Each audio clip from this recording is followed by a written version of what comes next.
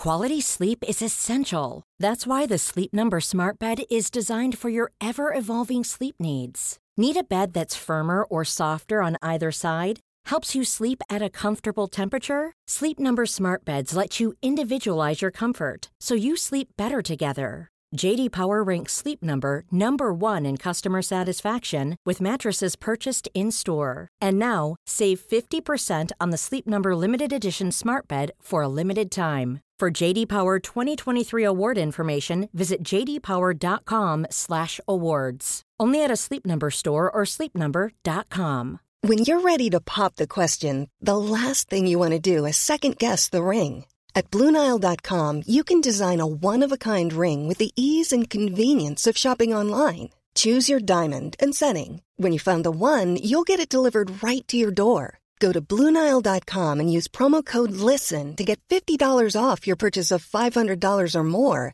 That's code LISTEN at BlueNile.com for $50 off your purchase. BlueNile.com, code LISTEN. Hello, this is Pablo Zabaleta. This is Troy Deeney. This is Kevin Phillips. This is Jurgen Klopp, and you're listening to The Big Interview with Graham Hunter. Thank you, Jurgen. I travelled to all these interviews from Barcelona, and our socios, our beloved members, keep us on the road. This independent podcast would not happen without them. Please go to patreon.com/Graham Hunter right now to become a socio, to become one of our members, and get an extra big interview every month, plus loads of bonus content. So go to patreon.com/Graham Hunter, patreon.com/Graham Hunter, and we'll bring you joy.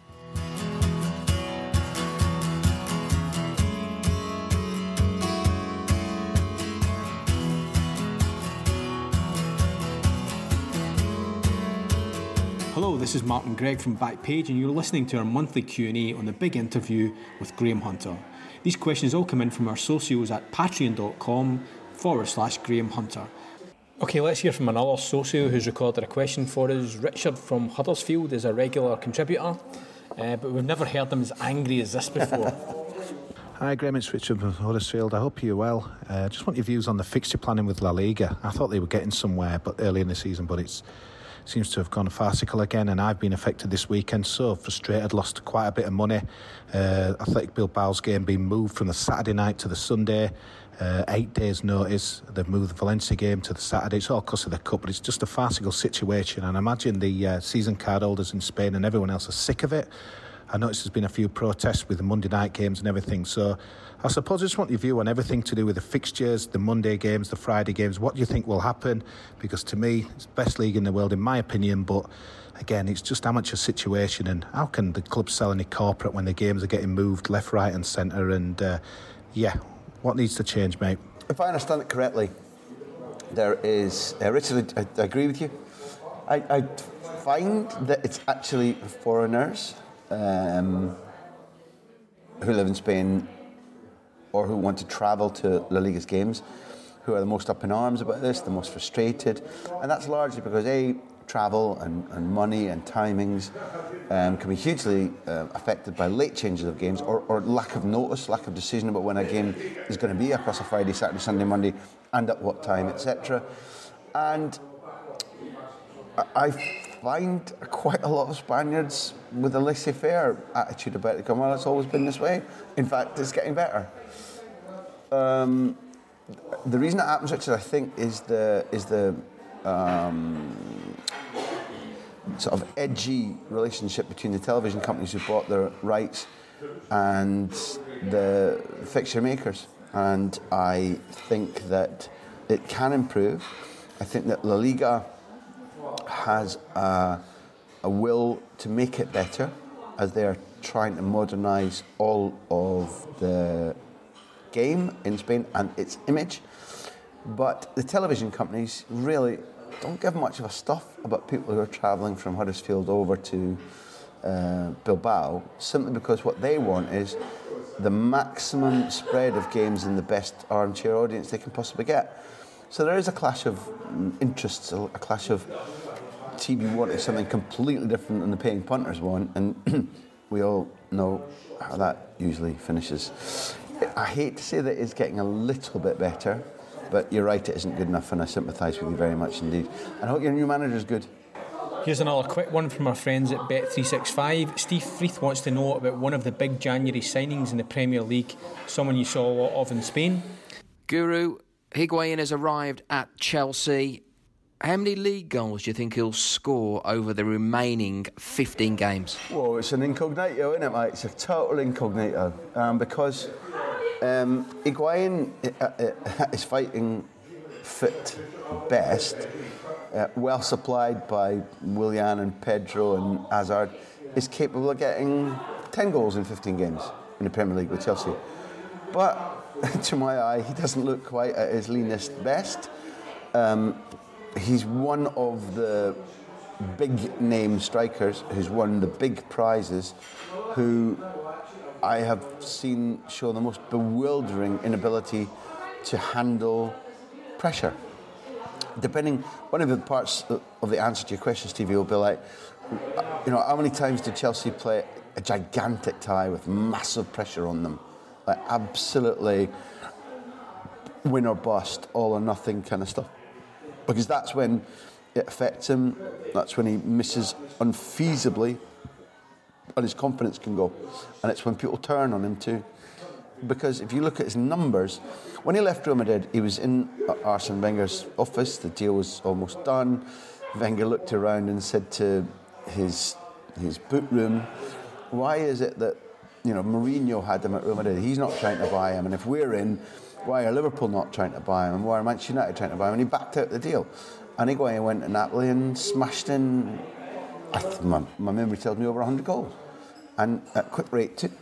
I don't think he's fully fit or lean. He's like Marcelo. He's still, the things that made him good are still there, but they could be helped by him being a tiny bit skinnier. And I wonder what kind of team he's coming into. So I'm not sure we quite know where Eden Hazard's head is. Noah Williams, Sarri talked about being quite hard to motivate his team. So what type of Chelsea is Higuain coming to as he limps out of Serie A? So I think the number should be set low, and I guess I'd say 6. Socio Finley asks, do you think Isco and or Asensio are heading out of Madrid? And if so, which teams do you think they're best suited to? Brackets, you're not allowed to say the dandies. Close brackets. You see, you bring a take the ball premiere to Iona, and this is all the thanks you get. It's impossible to say, Finlay, and I'm not ducking the question, because I genuinely, thoroughly believe that Isco, by choice, doesn't want to leave Real Madrid. And although the breakdown between him and Santi Solari is gigantic, probably terminal between them two, it's about 99% certain that Solari won't be coach next season. There's always that strange thing that happened to Del Bosque, for example, where he won the Champions League and was retained. It's feasible that Solari wins the Champions League and is retained, I think. But the feasibility is a low percentage, and therefore Isco, I'm guided, is willing to wait and watch what happens at Real Madrid. And if a manager comes in that says, well, Isco staying is an absolute must for me if I'm going to join your club, then Isco will probably sit and say, cheerio, Santi, don't forget to close the door behind you. If Santi Solari, by some miracle, stays on, or a new coach comes in and feels the same about Isco as Solari does right now, then there's big money to be made on Isco. He could patently fit at Football Club Barcelona, Paris Saint-Germain, Manchester City. They play different brands of football, but Paris Saint-Germain are in a desperate campaign to add credibility to their reputation that elite footballers can be attracted to a league that Paris Saint-Germain are going to dominate out of sight, a league where the quality of players right across Ligue 1 in France is not high enough yet, and where some of the smaller grounds, some of the smaller clubs don't set the pulse of your leading international footballers racing. And therefore, I say PSG because I think they'd like to be able to take a player of Isco's quality. But, could he play in the Premier League? Yeah, there's no way he's automatically got a lower work rate than David Silva. I don't think there's a gigantic difference in ability between Silva and Isco. Silva's vision is better, and he has had probably better coaching throughout his career. Therefore, I'm not saying Isco comes in and becomes an all-time Premier League legend, but could he cope with the Premier League? Yes, he could. And as far as Asensio is concerned, I feel a huge sentiment of frustration and disappointment, because there are things about his talent repertoire that are very, very special. But when you watch his pretty repeated tendency in his seasons as a Real Madrid player to dip in and out of form and to not be able to carry the level of impact that makes him special across 8 months rather than 1.5 or 2, then we're at that point where either we discover that he's lacking a little bit of drive, and he said a strange thing at the beginning of this form slump right now. He's injured at the moment, just about to come back. He said a strange thing about like Tira Caro. There are bigger players than me to lead us, would be a way to say it. Pull the cart. And I think he was trying to be humble and not get too high up the pecking order in public, whereas he's been slammed for it as if he's like, well, it's not my fault if things are going wrong. I mean, I don't think that's what he meant. But it's open season on Marco Asensio right now, and it is legitimate to point out that he is at an age and he's got experience sufficient for people to be saying, mate, killer goals, killer passes need to come at a more regular rate, and big games need to be turned in our favour by your performance at a more regular rate, because that's the stage of development a special player should be at. So again, I don't think there's much new to learn about Isco football-wise, but for Asensio, it's more about his personality, his ability to carry a few extra pounds, his attitude, and whether Solari or he wins the power battle. With Asensio, it's quite different. Well put together brain, decent family, well brought up, definitely has the talent to make him special, but has he got the mentality and the nous to be special more regularly? That's something that's an incognito. Okay, here's a quick fire round. Questions from our sponsors at Bet365, but you're on the clock for these ones. Number 1. How do you think Kevin Prince Boateng will fare at Barcelona? Depends how many chances he gets, because his attitude seems to be right. He knows he's come to be as a backup guy, but Barcelona pull teams apart such that teams are often tired in the latter third of a game. If Boateng is fit and coming on to the broken games where either a team is already defeated or can't keep up with the pace of the passing, Boateng should graze some goals. Number 2, which Spanish manager has impressed you most in La Liga this season? TikTok. Spanish manager who's impressed me most in La Liga this season would probably be... Ooh la la. I'd like to say Setien, because I really like him. I really like the way in which he's brought Carvalho into being a player again. I love the brand of football that he espouses. I like the fact that he's a Cruyff disciple. And therefore, in coaching terms and brand of football terms, I'd probably say Setien. But there's a case to be made for the man management and the difficulty handling of Ernesto Valverde, because he's had a wide array of huge tests thrown at him, and he seems to be a finder of solutions, or a guy who can turn situations round as a manager rather than a coach. I think that's pretty shrewd, pretty impressive, and it's part of what he's paid for. So, by a nose hair, I think that's the expression. Setien. Question 3. Would Borja Iglesias be a success in the Premier League? Yeah, I think so. I think he's the Spanish Peter Crouch, in that he has far more technique than either his big, tall, gangly frame or the fact that he's only just come up from the second division betray. He is immensely enthusiastic about his football, and from that patent absolute joy that he takes in playing the game stems this willingness of his to work. He gets into good positions and he takes risks, and he's far better in terms of control and technique than I think a player who's only just hit the elite football could possibly be expected to be showing. I really like watching him. Elite? No, I'm not saying that. But would he work in the Premier League? Yes, he's good enough to succeed in the Premier League. But for those who don't want to see Espanyol relegated, let's hope that isn't anytime soon. And the final question, outside the top 3 sides in La Liga, which one player would you most like to see ply their trade in the Premier League? Oh la la. Well, none of them. The worst one. I don't want to lose any La Liga players of any clubs to the Premier League, because we are in the middle of a brain drain.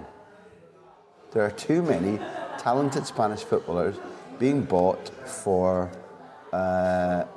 too little money, and that is even the academy system, the training system, the ideas that youth development embraces in Spain. You can't annually replace guys who are sold off at 20, 21, 22 for 25 million. That's a piece of cack. But I'll give you one who I think I'd be fascinated to watch, and that's Porro, the Manchester City-owned right-wing back at Girona, because I think he looks as if he could be pretty special.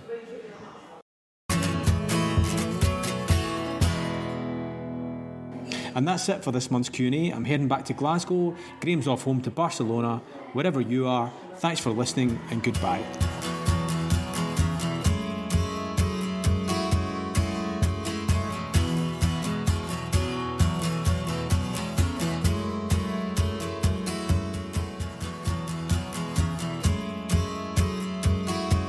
Thank you for joining us for season 2018-19.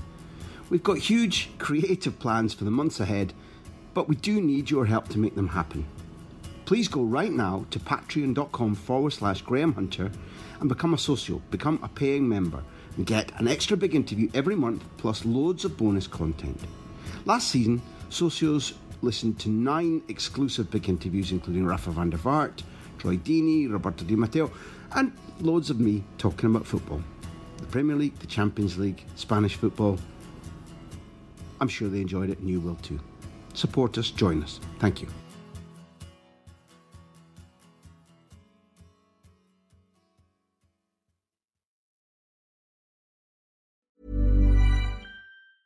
Small details are big surfaces. Tight corners are odd shapes. Flat, rounded, textured, or tall. Whatever your next project, there's a spray paint pattern that's just right. Because Rust-Oleum's new Custom Spray 5-in-1 gives you control with 5 different spray patterns. So you can tackle nooks, crannies, edges, and curves without worrying about drips, runs, uneven coverage, or anything else. Custom Spray 5-in-1. Only from Rust-Oleum. Hey, it's Danny Pellegrino from Everything Iconic. Ready to upgrade your style game without blowing your budget? Check out Quince. They've got all the good stuff, shirts and polos, activewear, and fine leather goods, all at 50 to 80% less than other high-end brands. And the best part? They're all about safe, ethical, and responsible manufacturing.